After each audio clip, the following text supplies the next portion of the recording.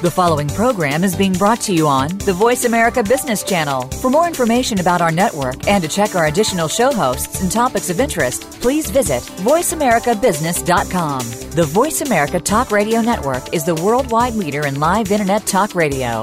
Visit voiceamerica.com. The views and ideas expressed on the following program are strictly those of the host or guests and do not necessarily reflect the views and ideas held by the Voice America Talk Radio Network, its staff, and management.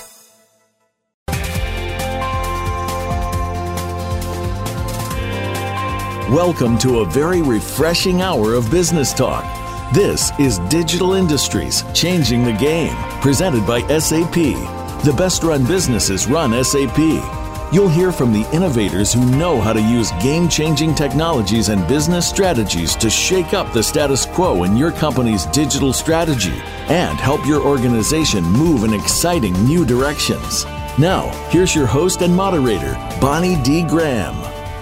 Welcome, welcome, welcome. And if you want to run with the game changers, you are in the right place. Today's buzz, I'm going to quote the author, Evan Angler, author of the Swipe series, which turns out to be apocalyptic dystopian fiction at its best, they tell me. Here's the quote. In an age of infinite digital documentation, paper was the last safe place for secrets. And the key word in my buzz statement today is paper. So just keep that in mind. Now let me tell you what this is all about. The paper making industry officially dates back, according to my research, to 105 AD in China, although earlier writing material was found in ancient Egypt. Today, we don't think twice about paper. It was supposed to be a paperless society. Poof, we're still using it. We don't really even care how it is produced. But the very survival of the global paper and packaging industry is being challenged by, oh, you know what I'm going to say next, digital media and paperless technology. Help! That's what the industry is saying. Help! What can we do? Where can we go? Well, we're going to talk today about innovative business models and redesigning business processes. Bottom line, for those of you in the paper business, this isn't your father's paper industry anymore. The experts speak, and I have a panel of true experts from around the world helping us out today. Let me just tell you their names and companies, and then we'll get started. We're welcoming Peter Reynolds, industry analyst at ARC Advisory Group.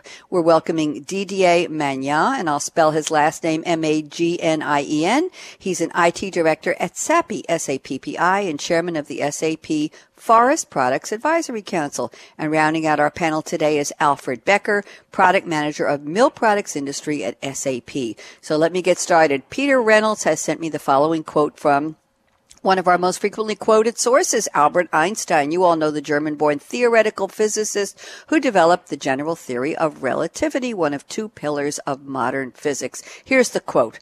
The world as we have created it is a process of our thinking. It cannot be changed without changing our thinking. Peter Reynolds, welcome to Game Changers. How are you, Peter? Bonnie, I'm just doing marvelous. Yeah, thank you so much for inviting me. Oh, we are delighted. We have to do a shout out to Jennifer Scholes at SAP who put together this wonderful panel. So we'll say Jennifer, who is listening on another line, thank you to Jennifer. Peter, love the quote from Einstein. It seems to be a pillar of our whole world today, not just of one of his pillars of modern physics. Tell me how this applies to our topic. We're talking about an endangered species, the paper industry. Talk to me, Peter. Well, that's really interesting that you might say that, Bonnie. Is it the paper industry an endangered species, or is it a changing species? About this panel discussion and where we might go with it, and I think about change, and there does seem to be a lot going on right now. You know, we create change and then we move on. We think about what's going to happen in the future, and we make decisions about our lives, and we make decisions in our work with the best available info. And I look at things and I see, well, what do we do when something significant happens in our personal lives or in our work? What happens when a new competitor comes to our market, or a new technology, and we become obsolete? So there are some really interesting things that are happening right now. And I look at, I used to really like to take taxis, and I enjoyed getting into a taxi, and it was reliable, and I knew what my expectations were. And then all of a sudden, I think about this other big change, this company called Uber, and Uber is a big change, of course, and many people quote what's happening with Uber, and there's sometimes there's a reluctance to think about a new way of doing things. So I look at big changes that impact the world today, and we've got not just Uber, and of course, if you don't know Uber doesn't own any taxis, and this is a technology-driven service that uses geolocation services to connect a person with a need to move and somebody with the ability to move via a vehicle. So we got all these big things that are taking place today. We've got Tesla, a manufacturer of automobiles and energy storage, unprecedented in this day and age. We've got 400,000 people have made an investment in electric vehicles. So it seems to be in this decade we've got tremendous change. So I look at it and I think, well, going forward, and this is why the quote from Albert Einstein I thought was so interesting, is how do we look at our industries and our jobs and our careers, and we think about disruptive changes, things like Uber and like Tesla, and how do we undo the things that we use to create things in our life or things in our employment and really create some real change, because it seems like competition is very, very intense. So I think change is going to come swifter and faster as we move forward. Thank you, Peter. Very enlightening, and thank you for entertaining my question, endangered versus changing. I love that, and I've made notes to put that on Twitter. My question for you before we move on to our next panelist is the paper industry aware? Is there anybody who's hiding behind a big paper rock or a cardboard rock saying, nah, we're fine, it'll come full cycle, everything will be all right, we're still writing paper checks, we're still printing paper books, with the on-demand printing industry, people still love to hold a book or a magazine in their hands. Do you think there's some people in the industry who think it's going to turn out okay even if they don't change, Peter? I think there are some folks that are still holding out, and obviously we do create less printing, and certainly with the age of computers and digital storage, I think it's certainly changed how we interact with each other, and even now with voice recognition software, I'm almost to the point where I can dictate my notes, and this can be used in the enterprise. But I think a lot of companies, and DGA will certainly have a much more important perspective. I think that the world is changing. We've got 3D printing. We've got a need for more specialty products. We even on the supply chain side, who would have thought that Amazon would have had a tremendous business to change retail? So we don't, going forward, perhaps we don't go to the store to pick up our device. It actually shows up in a box, or it shows up via a drone. So now we've introduced a new need for new forms of packaging, and these things are all derived from paper. So I think on the specialty markets and the niche market, that's where I really see things going. So it's not just about newsprint. Of course, because digital replace that in normal print media. I think that the market has just changed, and I think that pulp and paper companies and some of the manufacturers, I think there are some out there that are certainly adapting to this change. Thank you, Peter. I just heard from an innovation ideation specialist, Brian Mattimore, who's going to be on one of our Game Changer shows in a couple weeks. He was telling me the other day that there's a company that is making cardboard bicycles that really work and that can withhold up to 400 pounds of weight. I'm just going to leave that. So you're absolutely right. I was thinking with my paper blinders on just about printing paper, but you're right. Paper has so many other uses. Thank you, Peter. Pleasure to meet you. And you have invoked the name of our second panelist. It's Didier Magnien, who is IT Director at Sappi, SAPPI, and Chairman of SAP Forest Products Advisory Council. Didier has sent me a wonderful quote, 1, 2, 3, 4, 5, 6, 7, 8 little words from Steve Jobs. The less he said, my goodness, he just makes a wallet packed a punch with everything he said. And here's the quote: innovation distinguishes between a leader and a follower. And by the way, this is included in a book called The Innovation Secrets of Steve Jobs, published in 2001. And I believe it's also part of a bestseller called The Presentation Secrets of Steve Jobs, compiled and written by author Carmine Gallo. So, Didier Magnien, welcome to the show. Nice to meet you. And innovation distinguishes between a leader and a follower. Talk to me and tell me how this relates to our topic today of the paper industry. Didier? Hi, Bonnie. So nice to be with you. Thank you. Innovation, when we talk about innovation is about change. And I think it's very much linked what Peter said before. Yeah. And when you talk about change, it's where the leadership is a very important thing, because you can only achieve change with a very strong leadership. And I think Steve Jobs was a very, very big leader. He was a big leader. And you have to be a leader on two sides. If you look on our industry, you have to be a leader on the market, and you have also to be leader internally for all the change management, because many things are changing. So if we look on side, like Peter said, the change, we are used to change. So I don't think that the world starts to change now. The world has always changed. Maybe sometimes the speed is higher than other time. But we have already seen, starting with 2000, there was already a change, a declining on the paper demand. But the big change came really in 2010 with the finance crisis. You say, what has paper to do with finance crisis? But where all companies started to look on their marketing budget, on the one piece of the marketing budget is paper, and is where we have seen a really big change in our industry in 2010, where really the demand was dropping, and the demand continued to drop, especially for graphic paper. Not all kind of paper is declining. You have part of paper business which is increasing. I think packaging is one of it. But newspapers was the first one to fell down, especially in the U.S. Maybe less in Europe. But the graphic paper risk drop. So we see a drop between 2010 and now, something like 30%, and we expect that it will drop down to 50% or something. So it continues to drop. And so what you do on this kind of, first of all, I would say from talking to my peers we have the opportunity to meet in this advisory council and so on. We are all facing the same, and I think we are all aware of this change, because something you felt directly in your book, so nobody can ignore it. And but you cannot change the change. So this is something. It's an evolution happening. And the way now how you manage it.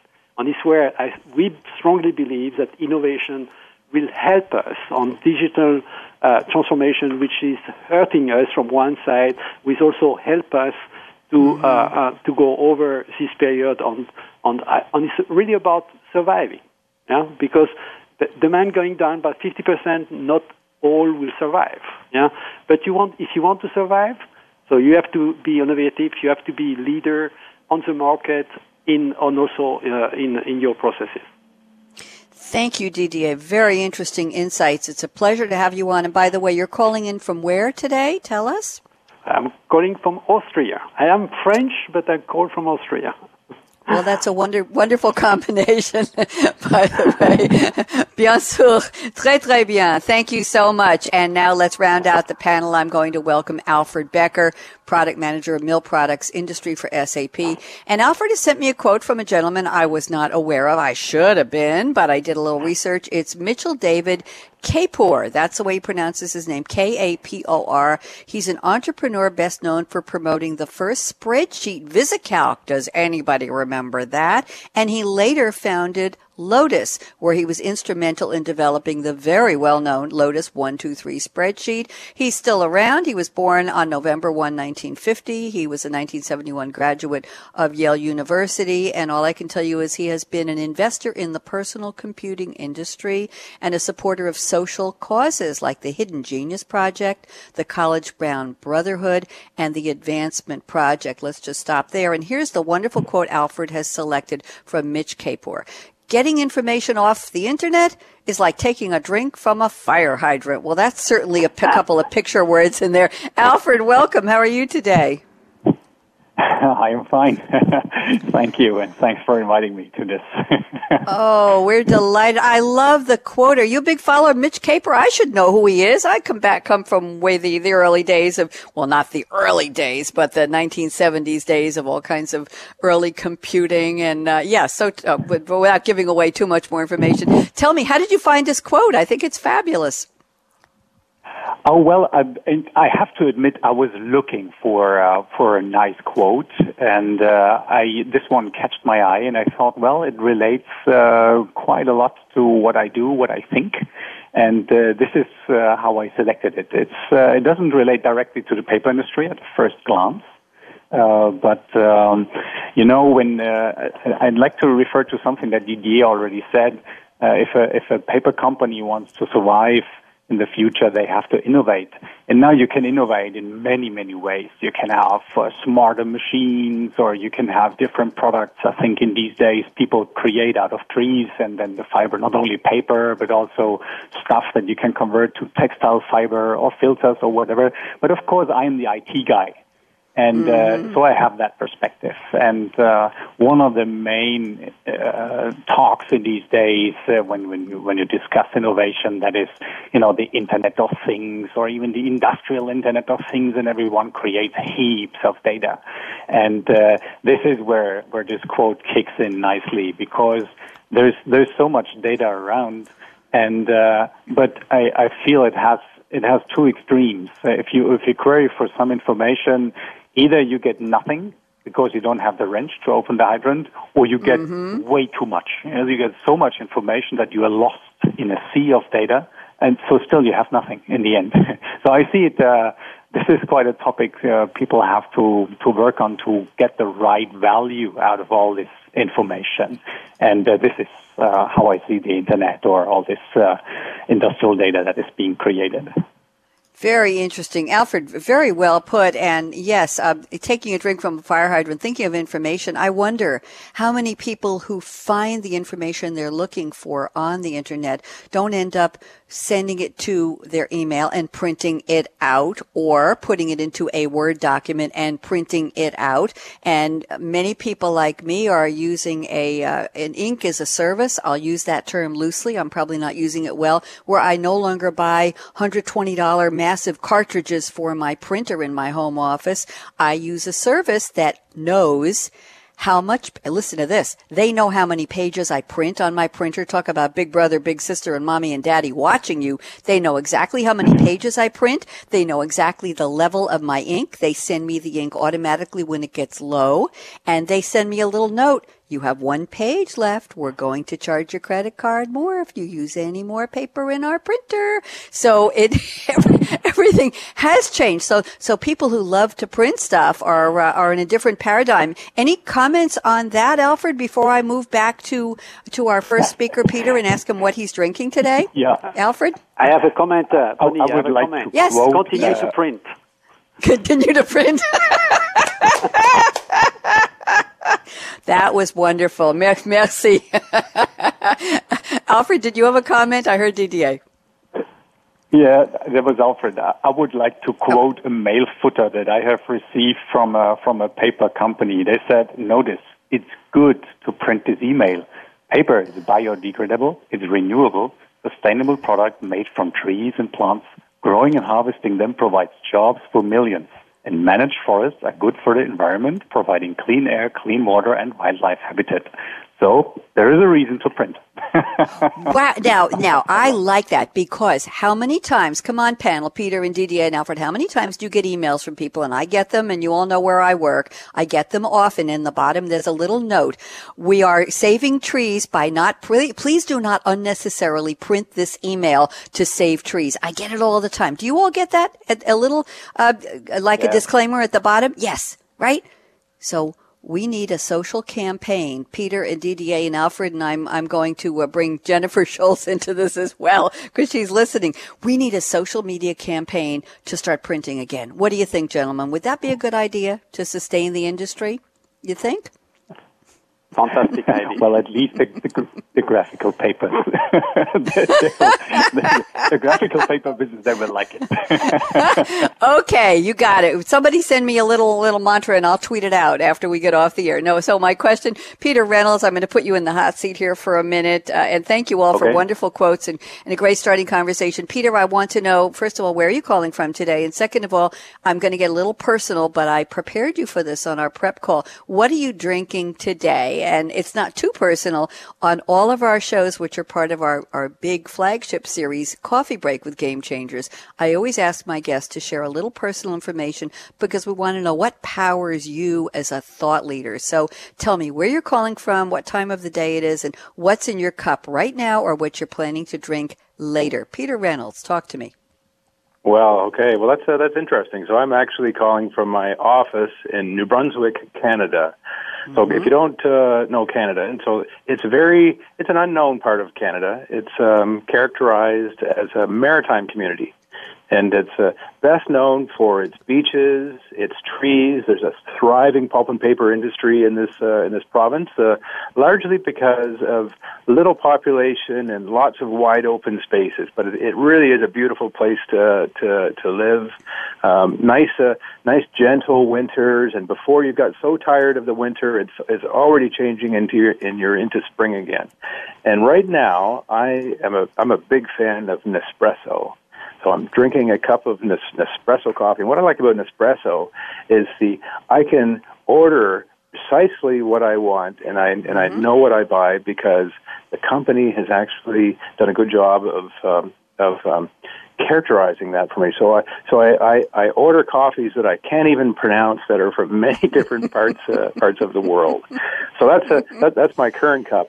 And my future cup, and I'm going to say that my future drink, I have to wait to the weekend because it does involve alcohol, and I can't have that interfere with my work.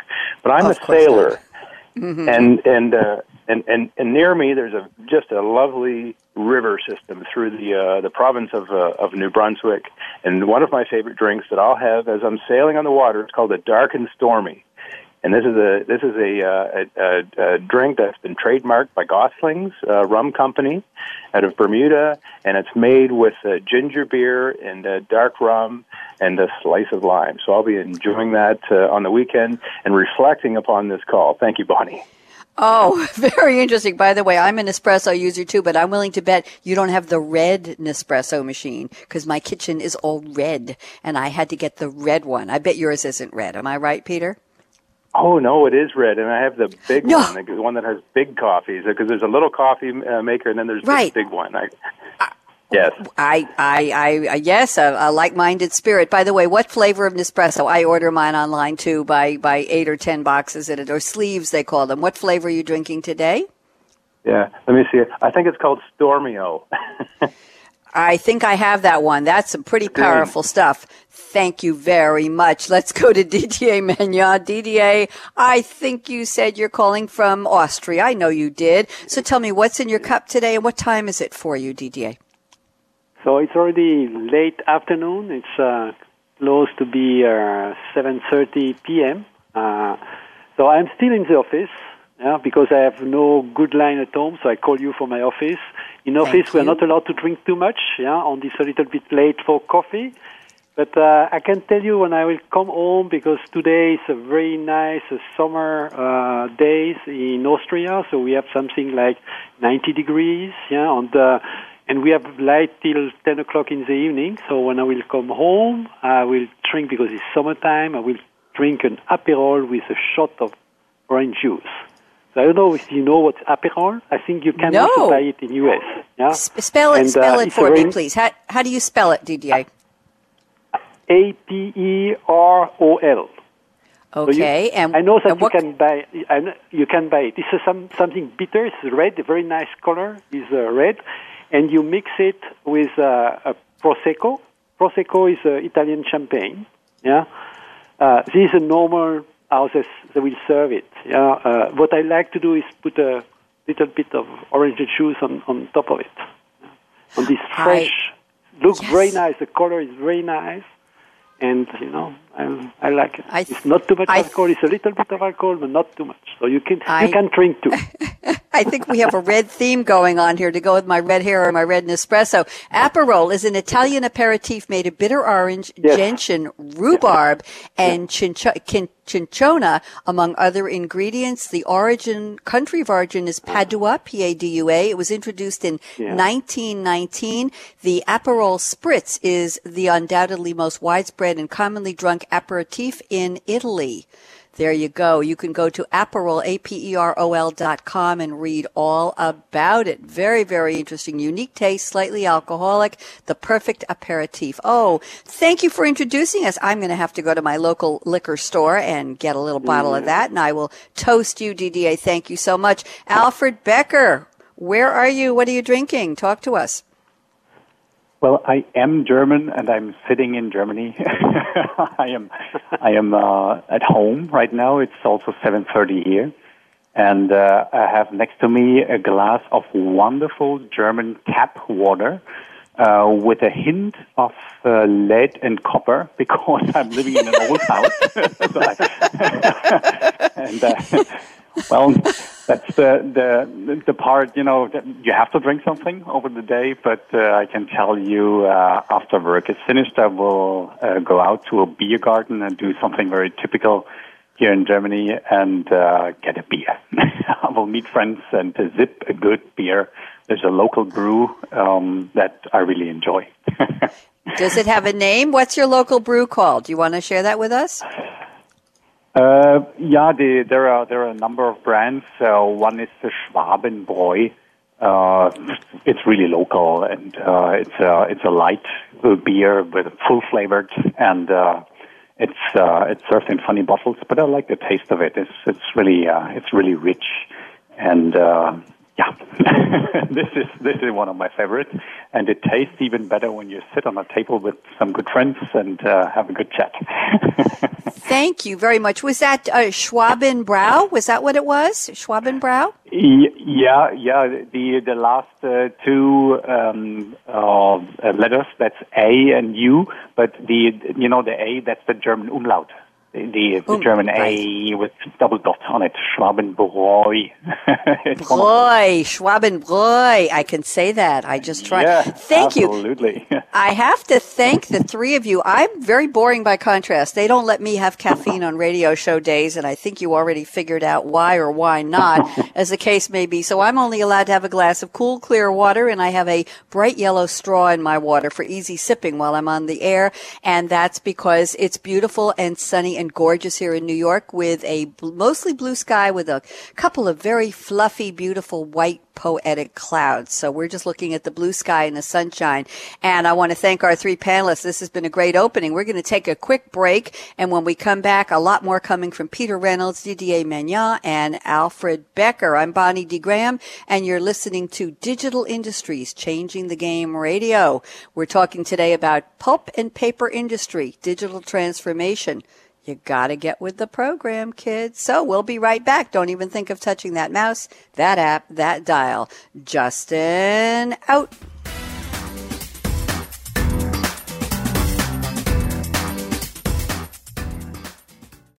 Find out what's happening on the Voice America Talk Radio Network by keeping up with us on Twitter. You can find us at Voice America TRN.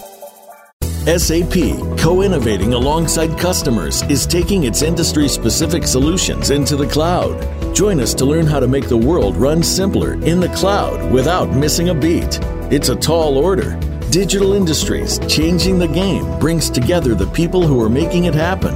We'll delve into very specific industry trends and also solutions that run across disparate industries, all to help your business succeed in your mission. Join our experts as they analyze and discuss how business leaders can shape the future of a digitized world. Digital Industries, Changing the Game is presented by SAP. Visit www.sap.com. Become our friend on Facebook. Post your thoughts about our shows and network on our timeline. Visit facebook.com/Voice America.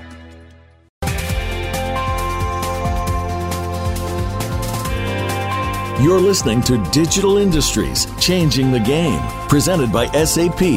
Email your comments and questions to bonnie.d.graham@sap.com.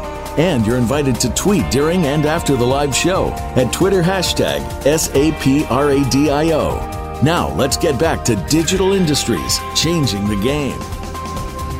Welcome back. You're listening to Digital Industry Changing the Game. We have a great panel today talking about the pulp and paper industry digital transformation. I'm speaking today with Peter Reynolds at ARC Advisory Group. It may be ARC. I'll find out in a minute. With Didier Magnien at Sappi, S-A-P-P-I, and Alfred Becker at SAP. We're ready to formally start the roundtable, and I'm looking at notes from Peter Reynolds. And here's where we would like to start. We're going to talk about external expertise improving asset performance. Let me read a little bit from Peter's notes, and then he will expand it. He says, process plant owner operators will increasingly recognize that technology vendors and suppliers have greater knowledge and expertise of certain assets and can deliver that expertise as a service. Cheaper, greater efficiency, more accuracy. Oh my goodness, are we taking away jobs or are we adding them? Peter Reynolds, let's talk, please. Yeah. Well, first of all, I'd have to say that jobs will change. I think that's a given. That's something that we see across industry. And ARC Advisory Group, we actually get both. So Bonnie, just feel free to call it whichever you prefer. But what I will say is that yes. It's interesting. So I've been in manufacturing now for about 25 years. 5 years as an analyst, and I'll just stop right there. But my career, but I characterize the technology into a couple of distinct layers. There's the IT layer, the information technology layer, which is dominated by finance for obvious reasons, for financial planning and profit and loss. And there's another layer that sits below that, quite distinct and quite separate, called the operational technology layer. Some people refer that to automation engineering, and it's where a lot of the real-time things take place. So especially in the pulp and paper industry, there's a lot of risky, continuous and batch processes where there's machines that spin really quickly and a lot of really dangerous things. But the interesting thing is we see the technology change across different manufacturers. And pulp and paper is not unlike chemicals and refining and other different industries. The requirement for uptime and availability of the equipment is just becoming paramount. And this sort of ties a little bit into supply chain, where competition, of course, is driving efforts to be spent on improving production. So customers want, of course, the right product, the right quality. They want it at the right time, but they also want it at the right price. So how do they do that? So what we see at ARC is a huge effort going on to help improve the asset performance and uptime. And historically speaking, the data that resides within the production systems within a paper mill or a pulp plant, depending on which part of the pulp and paper supply chain, most of that data has stayed locked up in disparate systems within the facilities. But the big change here is with emphasis on things like cybersecurity and cloud systems that are capable of storing this data much more securely and safer, more reliably than the systems that reside on premise. The data that comes out of machines and other sophisticated assets, part of a manufacturing facility, that data is starting to go to cloud centers. But what this is doing is this is enabling not just people within your organization to improve production, but also people that may understand discrete assets better than the people that work for a company.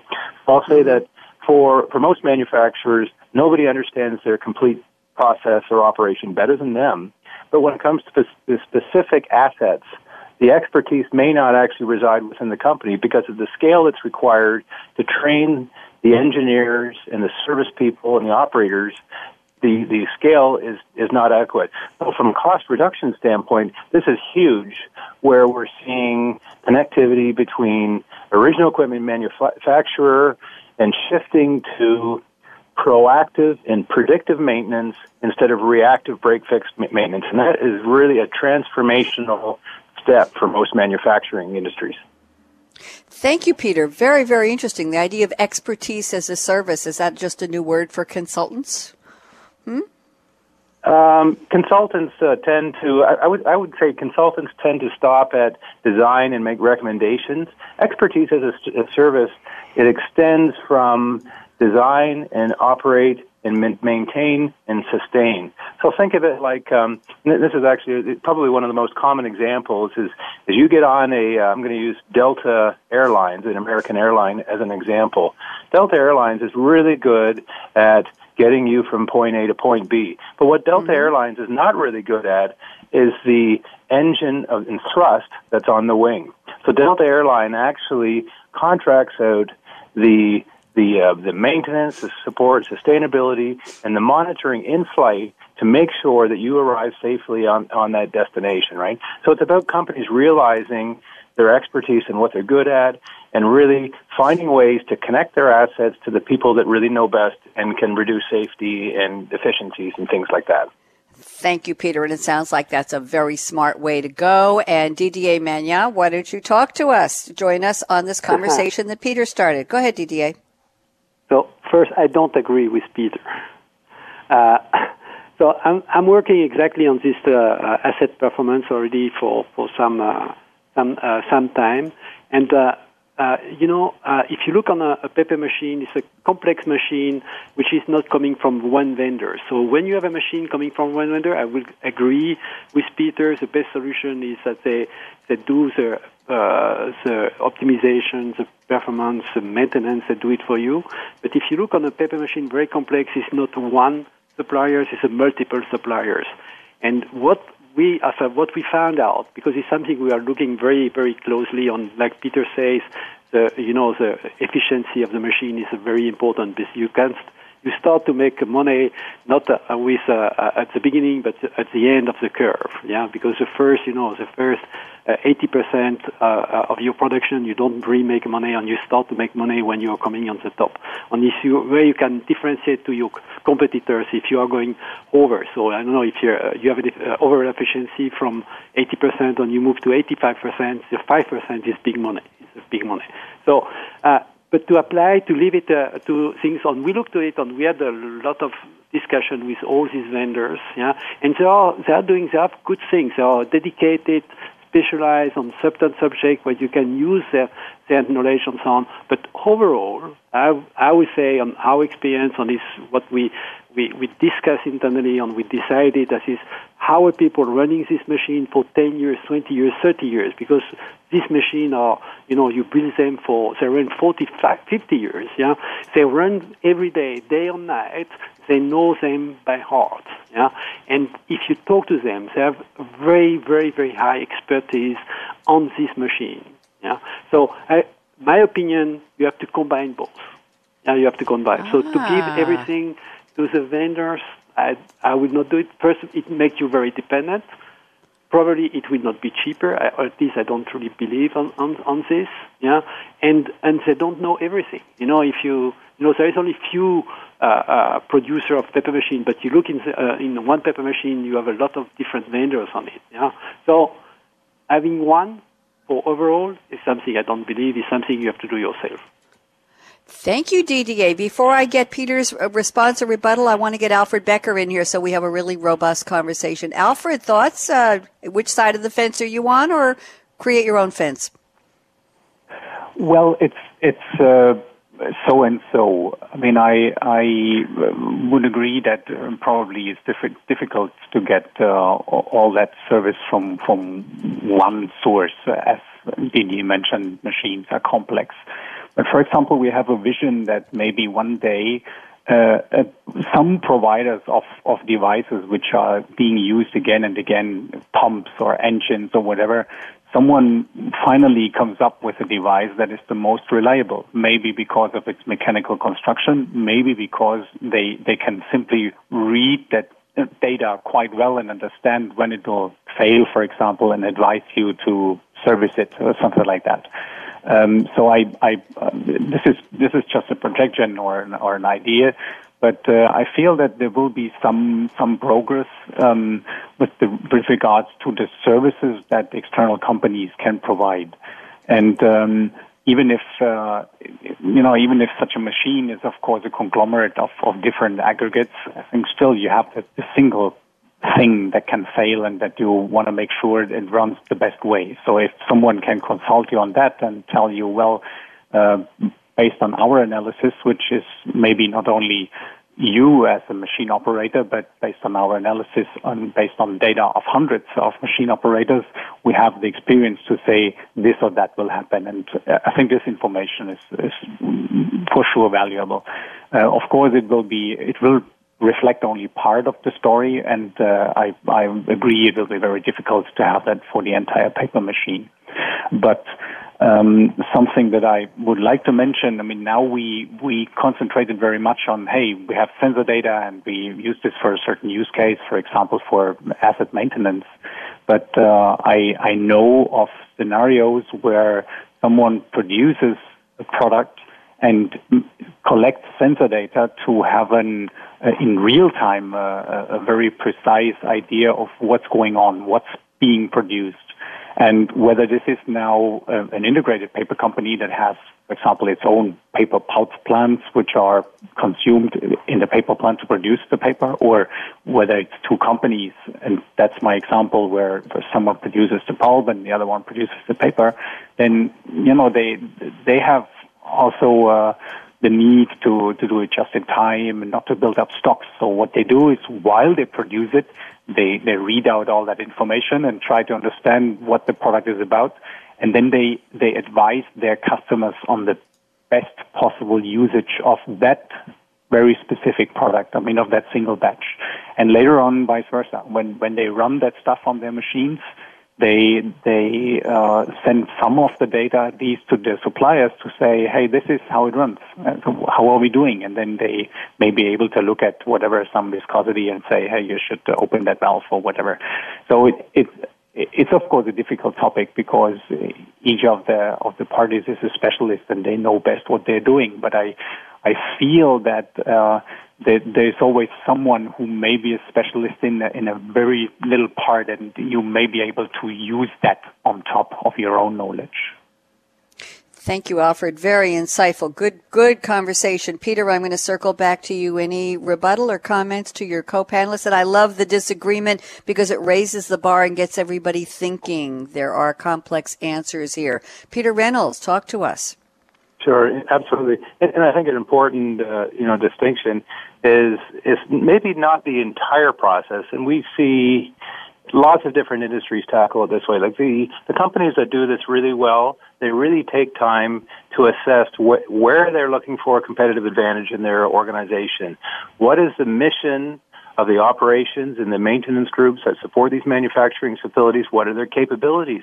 How do they get there? How do they train them? How do they ensure they're competent? And how do they appropriately apply metrics? So all these things are really important.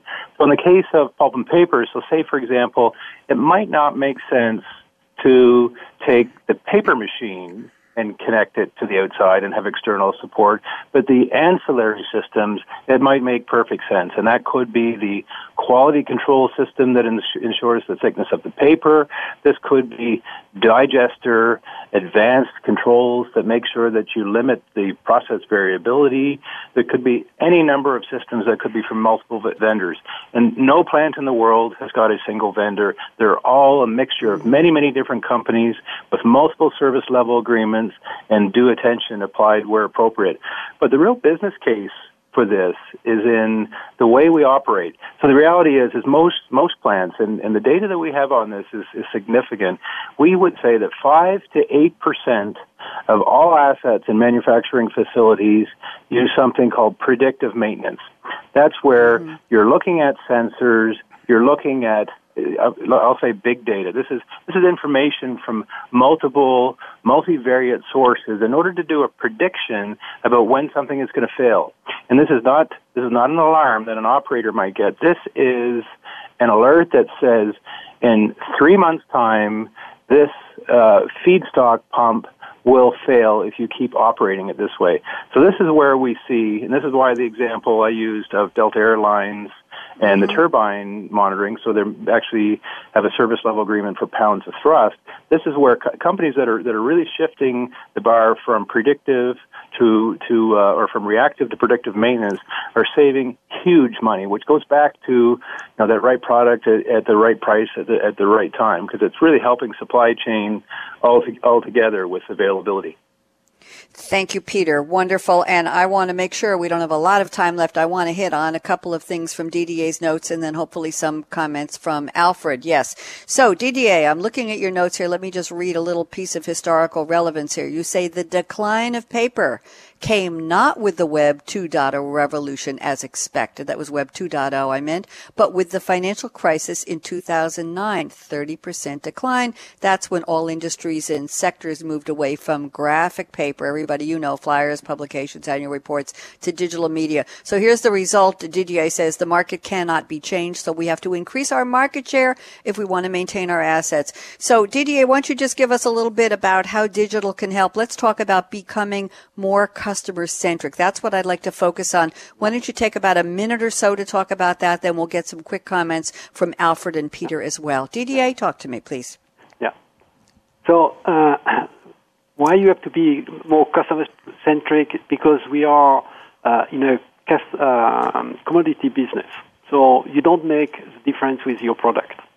Yeah, and why it's a process or different. Your product will be a little bit different and so on. But today's print machine are so intelligent they can adapt themselves very quickly to any of paper. So it means your customers they can move from one supplier to the next day, for one job to next job.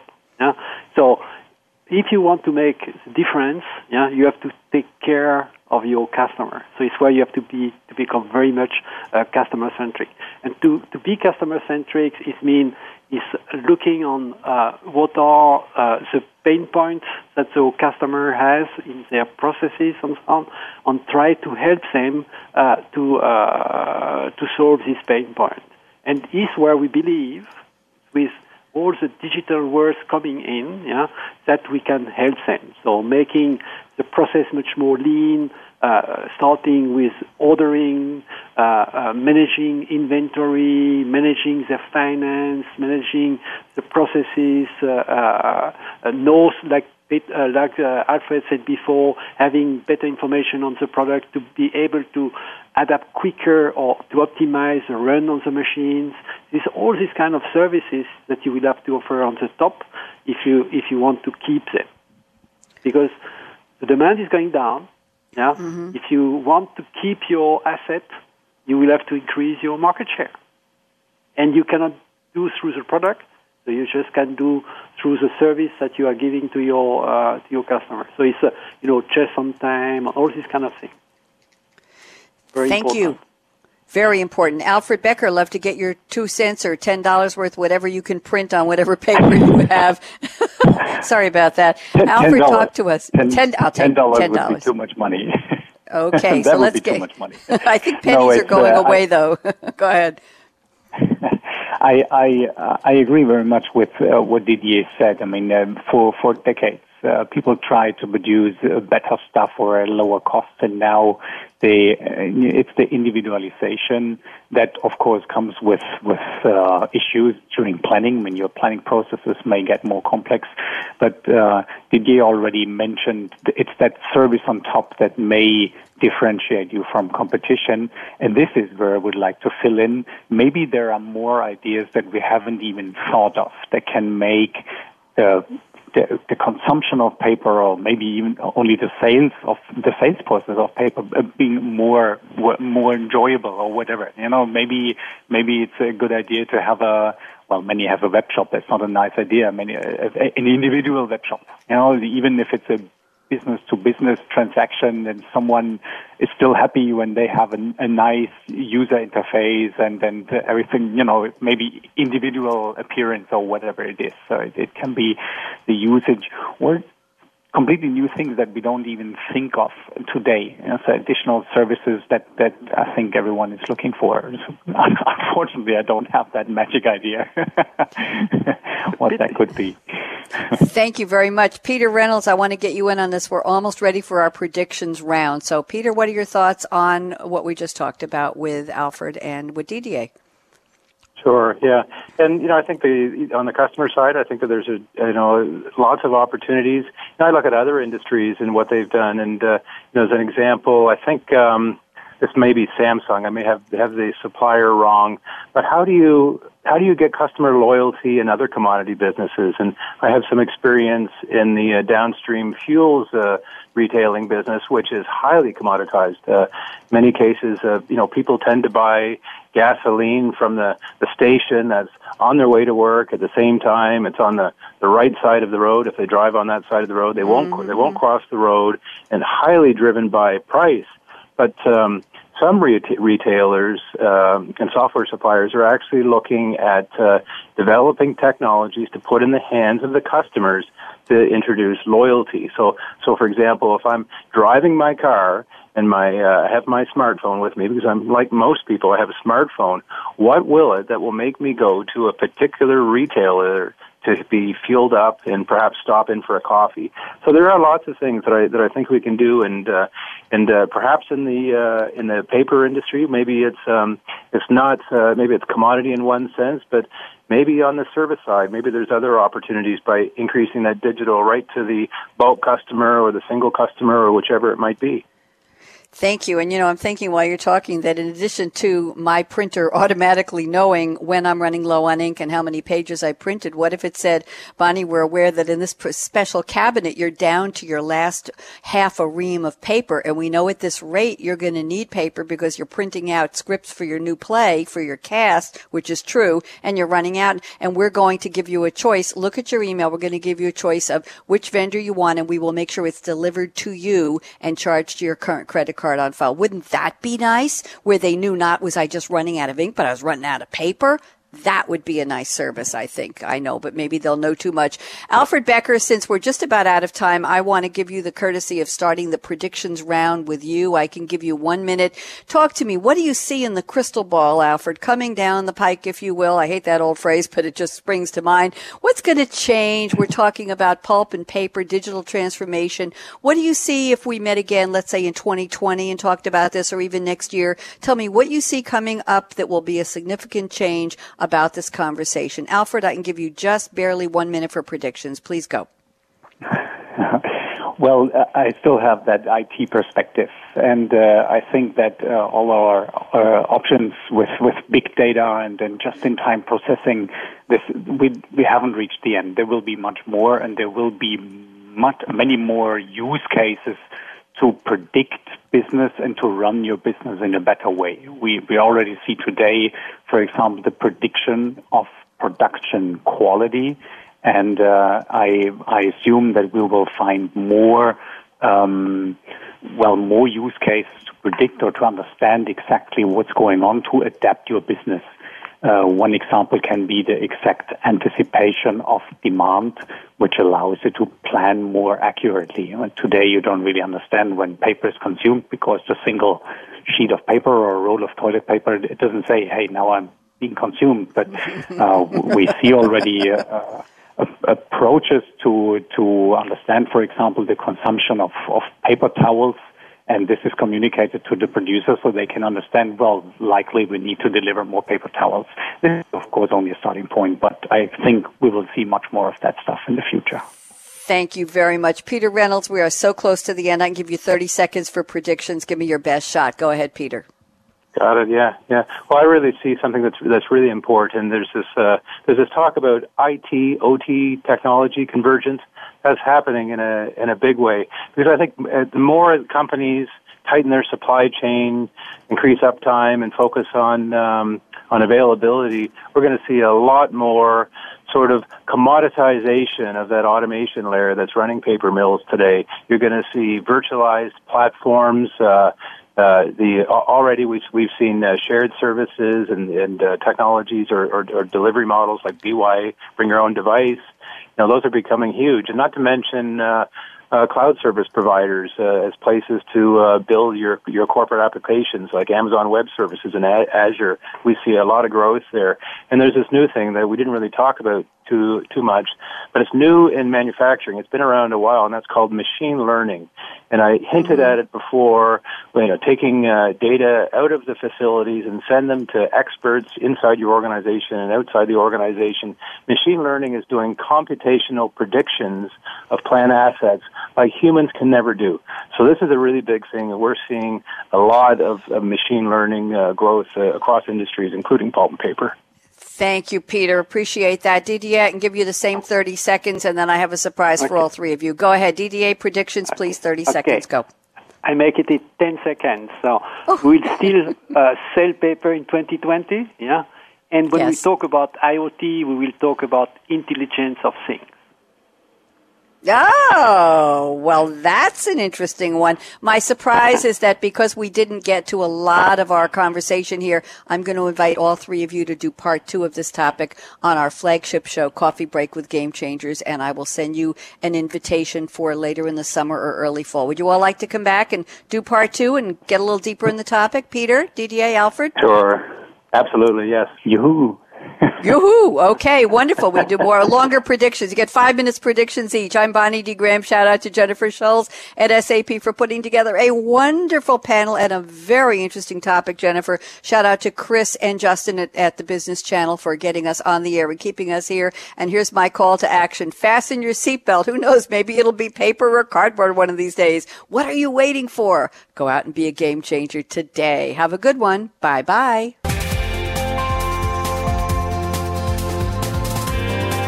Thanks again for tuning in to Digital Industries, Changing the Game, presented by SAP. The best-run businesses run SAP. To keep the conversation going, tweet your questions and comments to Twitter hashtag #SAPRadio. Please join host Bonnie D. Graham again Tuesdays at 9 a.m. Pacific Time, 12 p.m. Eastern Time on the Business Channel. We wish you a positively game-changing week.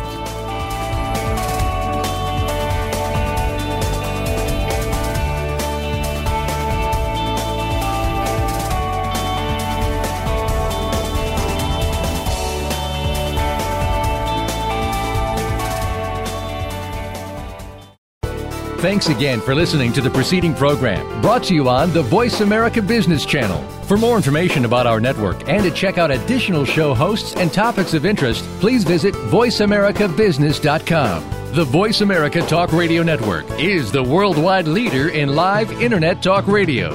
Visit voiceamerica.com. The views and ideas expressed on the preceding program are strictly those of the hosts or guests and do not necessarily reflect the views and ideas held by Voice America Talk Radio Network, its staff, and management.